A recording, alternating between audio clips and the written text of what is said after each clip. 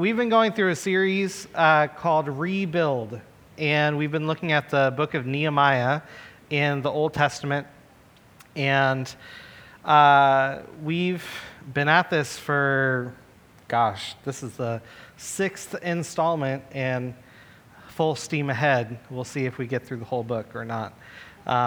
But anyway, so we've been going through the series called Rebuild, and sort of the heart behind it is because we see in the Bible how God worked in his people and through his people to rebuild in their lives. And we're kind of in a season as a church family where we are rebuilding.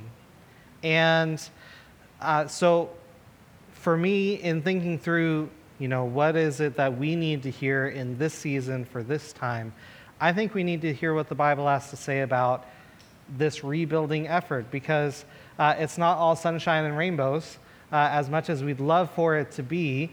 Often with some sort of initiative of rebuilding, as much as we've prepared for it, usually there's some kind of opposition. And so just to kind of review the last couple of weeks, the first week we talked about how God is always true to his people. Nehemiah was a man living in Persia, but his family was from land called Judah. It was in the Promised Land, and that was where the capital city of what once was the nation of Israel, that was their capital city. And so he had his relatives come and visit. He said, "How's everything?" They said, "Not good." And that really broke his heart, because he got to see, through the words of his relatives, that, wow, even though I thought God was doing this amazing thing and bringing all the people back to that capital city in that region, things were not going well. And so he immediately went into the place of prayer and fasting, even while he was on the job with serving the cup of wine to the king. And one day, about 4 months after this encounter, the king says, "What's up? What's going on? You don't look like your normal self. Why is your face so bad?" That's literally what when he says that to him. And so Nehemiah pours out his heart. The king says, "What do you need? We'll do it." And Nehemiah starts on this journey to go to the city of Jerusalem and to assess the situation. And so the second week, we found that with God's grace and help, we can rebuild. He got there, and things, true to the report, were not good. He just went around and did an assessment on his own, and then he met with their officials and all the people to say the testimony and the witness of, hey, God is doing something here and now, and that's why I'm here, to help spur that on. And the people said, yes, let's get to work. Everybody pitched in. The third week, we read this really long list of names. Next week will also be a long list of names, but anyway, lots of people were contributing.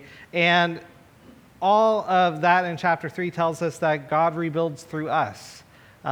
Even though the name of God is not mentioned once in chapter 3, we see that the people are working. They're actually getting to work and doing the thing that they had set out to do, to rebuild the walls of Jerusalem. Fourth week, that's when the opposition started coming in. We see things are not always sunny and awesome. And so there were people from the outside of Jerusalem who were the surrounding areas. They were not happy that this rebuild effort was going on. And so they were doing everything in their power to stop it. And so the encouragement from that chapter and that week was really take heart, which in the Bible really means have courage. Keep going. God is our defender and strength. That even no matter what comes against you, God is going to defend. God is going to give you that strength that you need. Last week, we covered a topic called fighting for family. And it was really,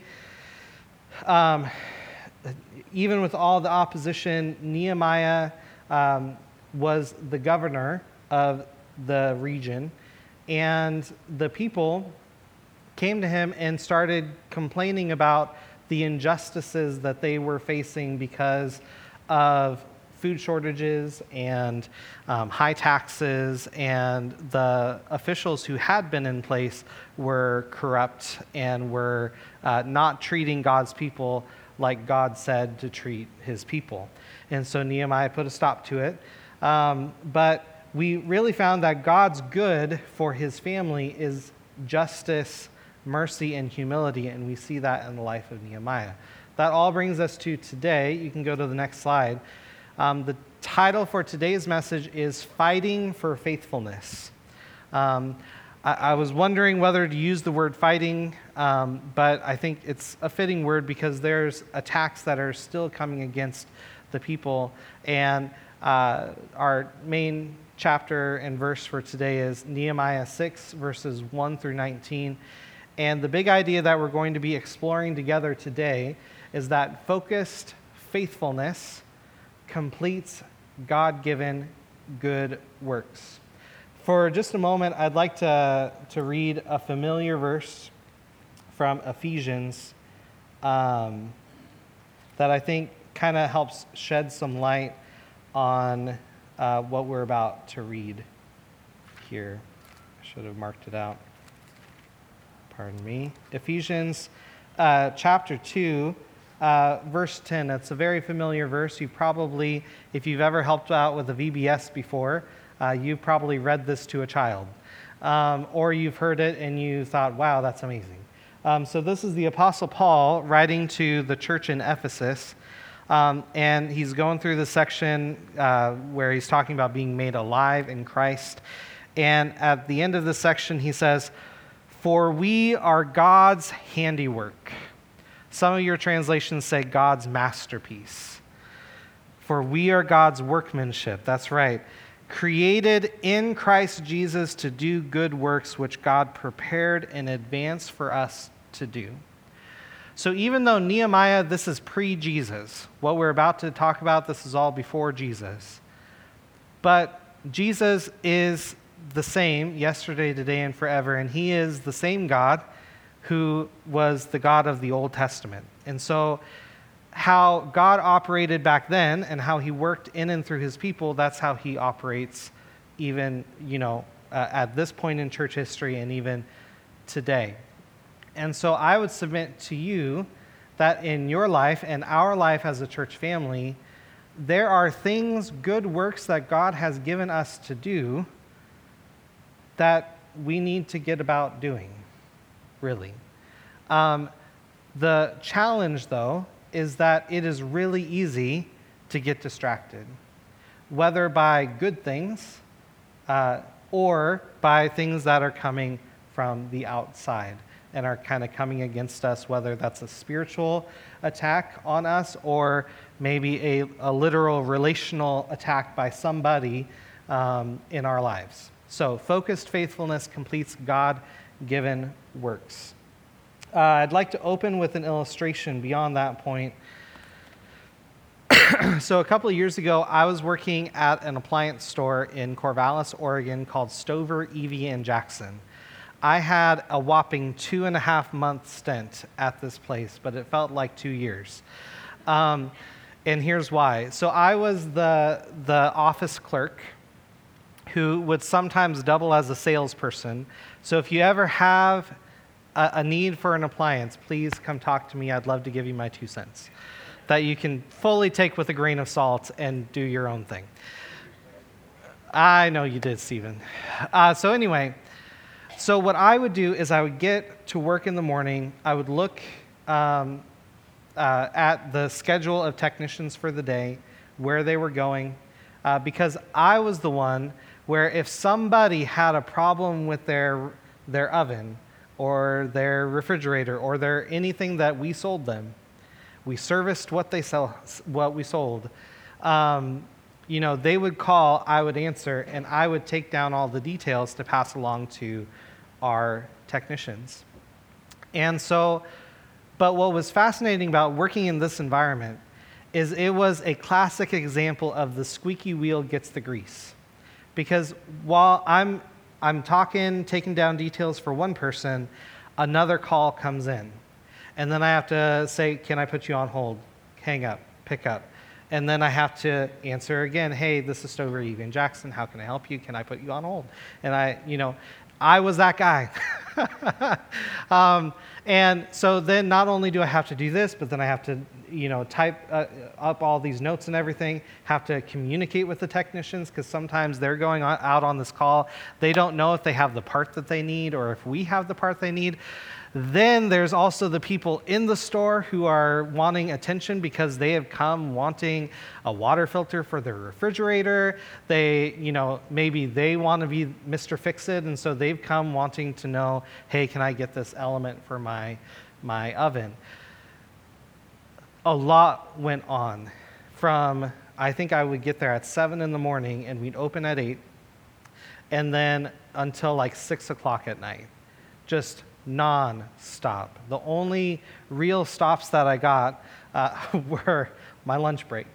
And that's just, if you talk to people who have worked in a parts desk before, that's the life. I know that legally you're supposed to, get breaks every couple hours, but let's be honest, that doesn't always happen, folks, no matter what industry you're in.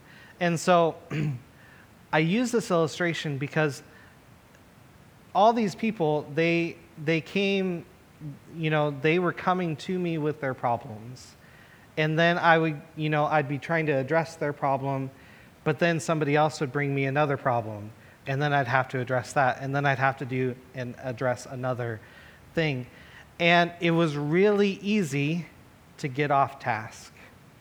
One of the interesting things at Stover Evian Jackson, just to wrap up this illustration, is that when I first got there and I was getting trained to do this job that I had no idea even existed in the world, they told me, now you're going to learn this computer software, but we have this other software that we're setting up. The only problem was, and this software, it was the Cadillac of the software that you could get, and it was going to make everybody's life a million times easier. That's always the case, right? But anyway, so they had this program, and they kept telling me, we're gonna get that program up and running. It'll be a couple weeks. A couple weeks went by. Okay, it'll be another couple of weeks. What's fascinating is there was this work, there was this task, this job that needed to be done, but we were distracted by all the other things, even good things. Now, Nehemiah, when we talk about what he faced, it was not good things. But, even good things, necessary things that needed to be addressed, it was distracting from the main goal, the main mission. We want to help our customers, but we're being distracted by helping our customers. And so I use that as kind of a loose illustration to say, we can get distracted sometimes. Sometimes all the time, maybe. Maybe you walk into one room and you forget why you walked in there, right? I do that all the time. And I'm only 35, so here we go. It's only going downhill from here. So with all that being said, let's turn to Nehemiah chapter 6, beginning in verse 1. Nehemiah 6, verse 1. When word came to Sanballat, Tobiah, Geshem the Arab, and the rest of our enemies that I had rebuilt the wall, and not a gap was left in it, though up to that time I had not set the doors in the gates, Sanballat and Geshem sent me this message: Come, let us meet together in one of the villages on the plain of Ono. Oh no. But they were scheming to harm me. So I sent messengers to them with this reply: I am carrying on a great project and cannot go down. Why should the work stop while I leave it and go down to you? 4 times they sent me the same message, and each time I gave them the same answer. Then, the 5th time, Sanballat sent his aide to me with the same message, and in his hand was an unsealed letter in which was written, It is reported among the nations, and Geshem says it's true, that the Jews are plotting to revolt. And therefore you are building the wall. Moreover, according to these reports, you are about to become their king, and even appointed prophets to make this proclamation about you in Jerusalem. There is a king in Judah. Now this report will get back to the king, so come, let us meet together. I sent him this reply: nothing like what you are saying is happening. You are just making it up out of your head. They were all trying to frighten us, thinking their hands will get too weak for the work and it will not be completed. But I prayed, now strengthen my hands. One day I went to the house of Shemaiah, son of Delaiah. I don't know how that's how you say that name. Anyway, the son of Mehetabel, who was shut in at his home. He said, let us meet in the house of God inside the temple, and let us close the temple doors, because men are coming to kill you. By night they are coming to kill you. But I said, should a man like me run away? Or should someone like me go into the temple to save his life? I will not go. I realized that God had not sent him, but that he had prophesied against me because Tobiah and Sanballat had hired him. He had been hired to intimidate me so that I would commit a sin by doing this, and then they would give me a bad name to discredit me. Remember Tobiah and Sanballat, my God, because of what they have done. Remember also the prophet Noadiah and how she and the rest of the prophets have been trying to intimidate me. So, the wall was completed on the 25th of Elul in 52 days. Amen. When all our enemies heard about this, all the surrounding nations were afraid and lost their confidence, because they realized that this work had been done with the help of our God. Also in those days, the nobles of Judah were sending many letters to Tobiah, and replies from Tobiah kept coming to them. For many in Judah were under oath to him, since he was son-in-law to Shechaniah, son of Era, and his son Jehohanan had married the daughter of Meshullam, son of Berechiah. Moreover, they kept reporting to me his good deeds, and then telling him what I said, and Tobiah sent letters to intimidate me. Okay, there's a lot there. The first thing I see in our passage is we need to stay focused on the right things. Nehemiah, he's working, he's doing what's exactly in front of him to do, that God had given him to do, and people are trying to get in his ear and trying to say, hey, we don't like what you're doing. Come, let's meet together. There's too many, mystery movies going through my head in that moment, thinking, don't do it, Nehemiah, don't do it. Don't go that way. No good can come of this. And so, but to Nehemiah's credit, in his faithfulness, he stayed focused. He said, this is the work that God has given me to do. You say, come, let's meet together, but I'm doing this. Can't be bothered. Ignore that. So he stayed focused. Focused faithfulness completes God-given good works. And Nehemiah shows us this in this passage. You can go to the next slide. The second thing I see is to ignore fake news. Amen? Now, I know that's a trigger phrase for some people, and it's just a general pop culture phrase now for others. Because sometimes we label fake news just the things we don't want to hear. Like, oh, that's just fake news. I don't want to hear about that. But the interesting thing is that, so this happens 4 times. Come, let's meet together in this other place, which would have left Jerusalem defenseless. Even though the wall was complete, not having your governor there, that's not a good not a good omen, so to speak. And so Nehemiah, he's just doing his work, doing the thing, and then same message comes a fifth time, but then there's this other one where Sanballat says, it's reported among the nation, and Geshem says it's true. Kind of like when, you're hearing the gossip chain. I heard it on the grapevine. And it's like, well, so-and-so said it's true, so it's got to be true if they said it's true. They're my best friends, so clearly their word is trustworthy. And what I love about it is Nehemiah, he knows exactly what he's been doing. He has his alibi. Not to mention, he's not only governing the project, he's governing the people. He's having to take care of all these moving parts about this project. This guy doesn't have time to be conspiring against anybody. Not only that, he actually cares about the king of Persia because he was virtually his bartender. He was close to the king. The king had trusted him with this project and said, go ahead and go, and I want to know when you're going to be back.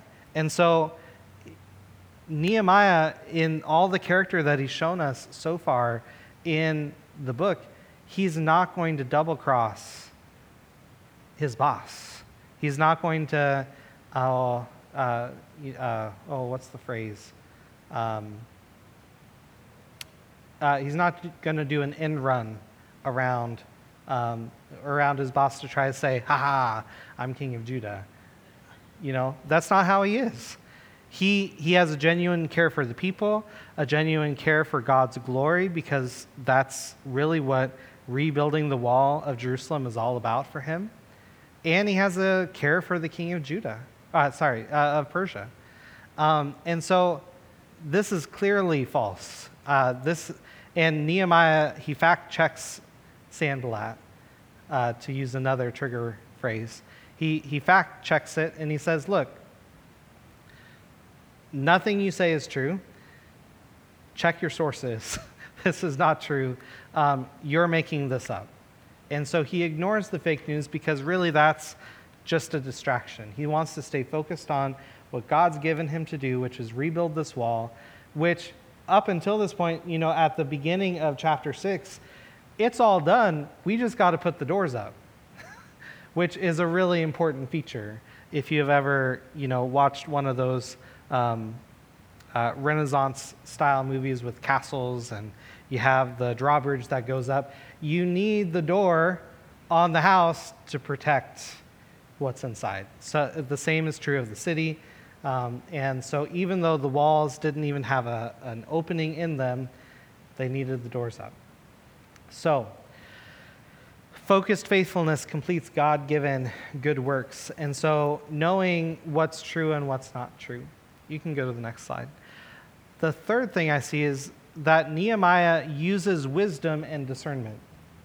Because it's one thing to have the people from outside ridiculing you and trying to get at you. It's another thing when somebody is being devious and is using what would be considered common sense practice to try and undermine the situation. And so there's this person that I can't say their name, son of somebody else that I can't say their name. And he says in, which verse is it? Verse 10, let us meet in the house of God inside the temple and let us close the temple doors because men are trying to kill you. Well, if I was Nehemiah, I would be thinking, no kidding. Are you serious? I didn't know that. I've only been getting, correspondence after correspondence about this. Really? I had no idea. But then not only that, but what this person is suggesting, that was a common practice. That's even technically a practice today, that you can, if you've done somebody wrong and the police or whoever's coming at you, you can go into a church and claim sanctuary, right? That's still technically a practice that can happen today. Most people don't exercise it, but it's something that can happen. And so Nehemiah, he's close to the Lord, and he's close to this project, and so he uses wisdom and discernment to say, no, I'm seeing right through this. You're not actually trying to help me. So no, I'm not going to go with you. And so he uses that God-given wisdom and discernment to operate. You can go to the next slide. Another thing I see in our passage is that Nehemiah continues in prayer. He continues in prayer. So I know it's jumping back to chapter 5, but in chapter 5:19 it says, "Remember me with favor, my God, for all I have done for these people." And then here in chapter 6, verse 14, it says, "Remember Tobiah and Sanballat, my God, because of what they have done. Remember also these other people." And what's fascinating to me is that Nehemiah, through it all, he's not really stopping praying. Because, he's not kicking it off with "Our Father in heaven," or in some kind of formal address. He just keeps going. And what's fascinating to me about that is that Nehemiah is really living a lifestyle of worship and prayer and devotion to the Lord, where at any moment he can just call on the Lord and say, "God, you see my situation. This is not going so good. Will you remember these people, and will you kind of remove your favor from them, please? That would be super nice." And I'm paraphrasing there. But he continues in prayer. And we've seen throughout the series in Rebuilding that he was a person of prayer. He was somebody where his devotion to God was really important to him. Really, really. Like fasting and praying for 4 months leading up to talking to the king kind of devotion. His knees must have been calloused by that point if he was getting on his knees to pray. And so we see that in the passage. As kind of a summary to this, of the focused faithfulness completes God-given good works. There's a quote I ran by today when I was trying to just get distracted by scrolling through social media. Have you ever done that before, whether it's on your tablet? Maybe you got your remote in your hand, and maybe for you it's the TV, and you're just flipping through channels, nothing good's on. Oh, that's an interesting infomercial. No, I'll just keep going. Oh, that's interesting. I'll veg out on that for a while. Anyway, I came across this quote by theologian and author N.T. Wright. He has a lot of good material. If you're ever interested in any of his stuff, it's well worth the read.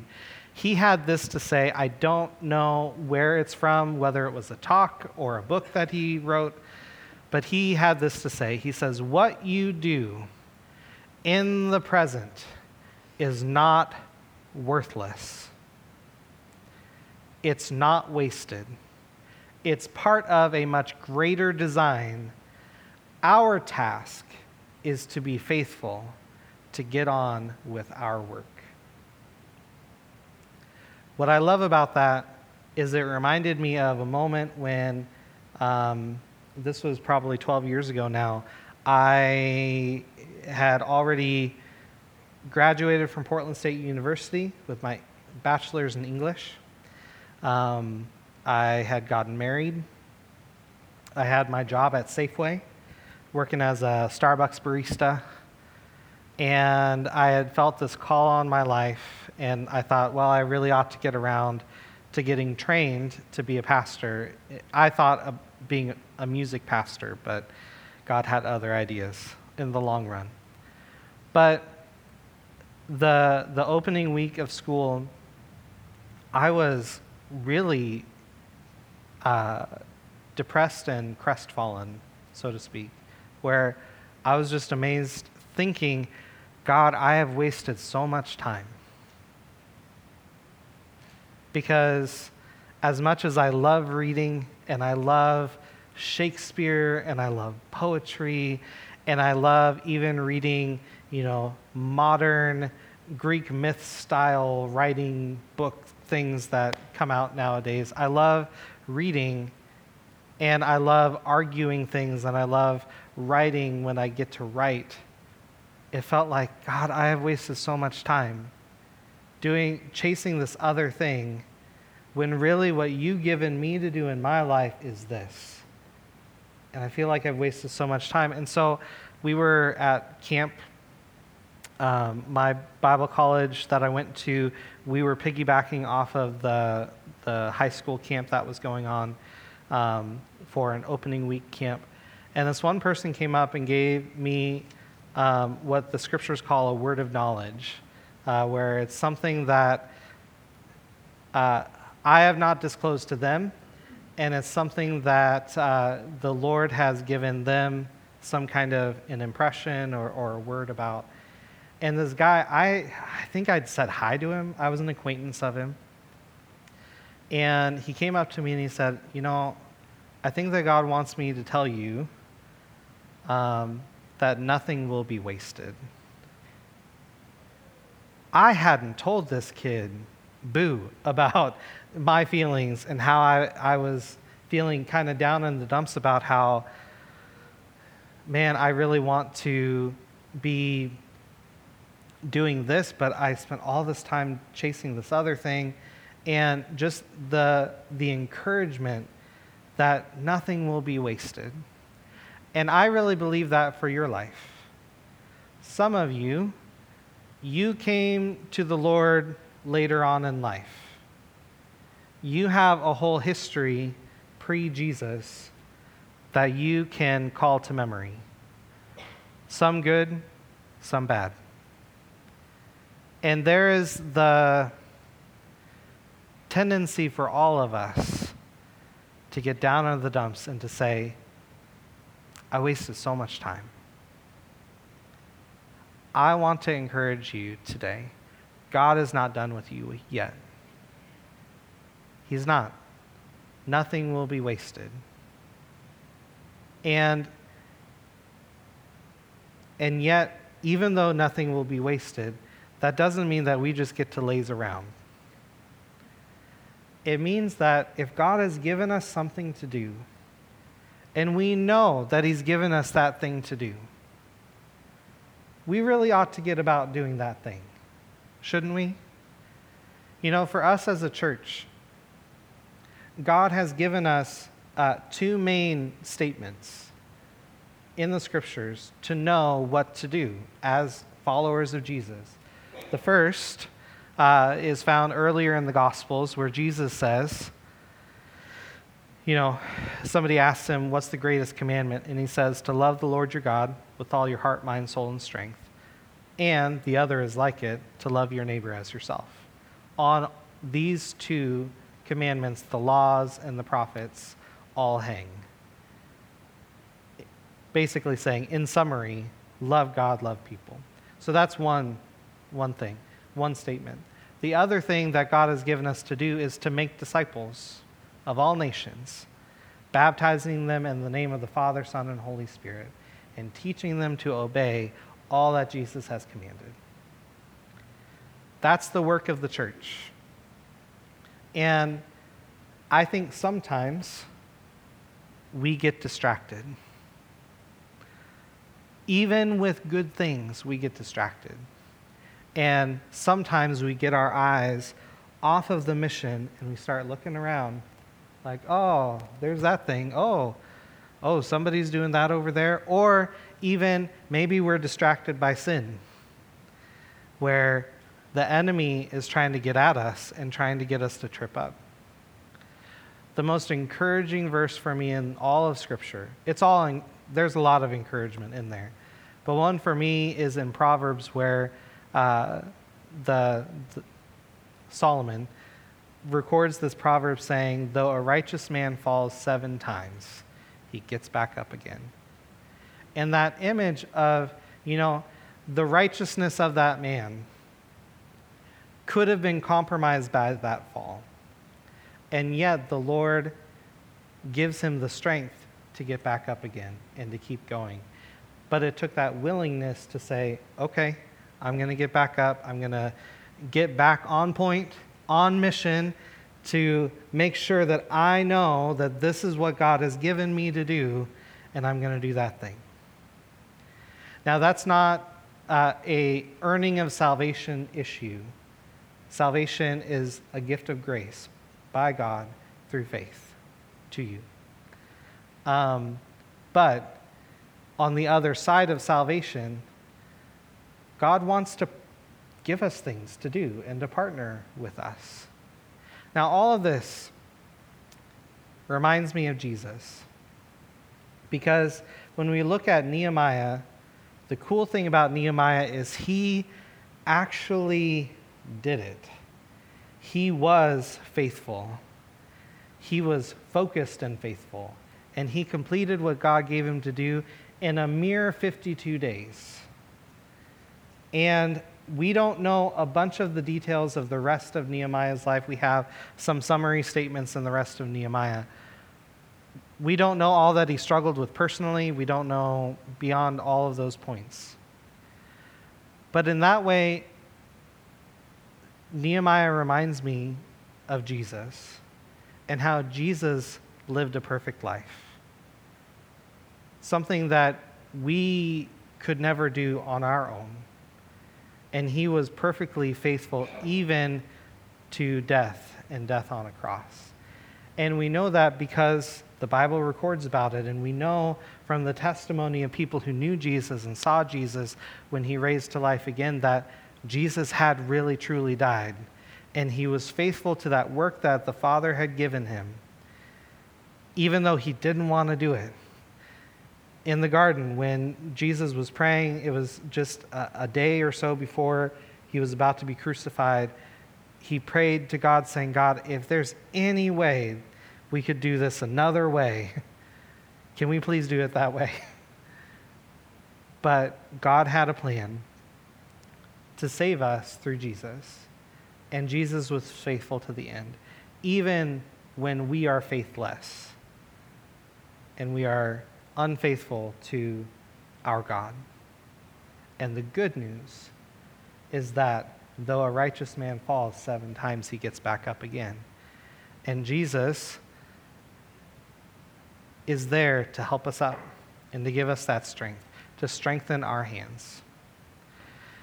And this all points me to communion, because that is that perfect reminder of that is the work of Jesus on the cross for your salvation, to bring us back into an experience of the glory of God so that we could be restored, so that we could be rebuilt personally and as a people. Jesus did that for you. And so right now, I don't know if we have any ushers this morning. I do? I stand corrected. Thank you, Nancy. Well, if you know that you're supposed to come and get the elements, come and get them. But I want to, as we come to the table today, I want you to know that in your life, God has good works planned for you in Christ Jesus. And we remember through taking the bread and the cup that Jesus did a perfect work for you. Oh, here. Good. Stay there, Patty. Stay there, Norm. Okay, cool. This is a good learning experience. I need to talk to my ushers before the service. Here we go. So, all that being said, Jesus wants to do something in your life. And when we participate in taking the simple cup of juice and the bread, we remember what he wants to do. He wants to restore us from the inside out.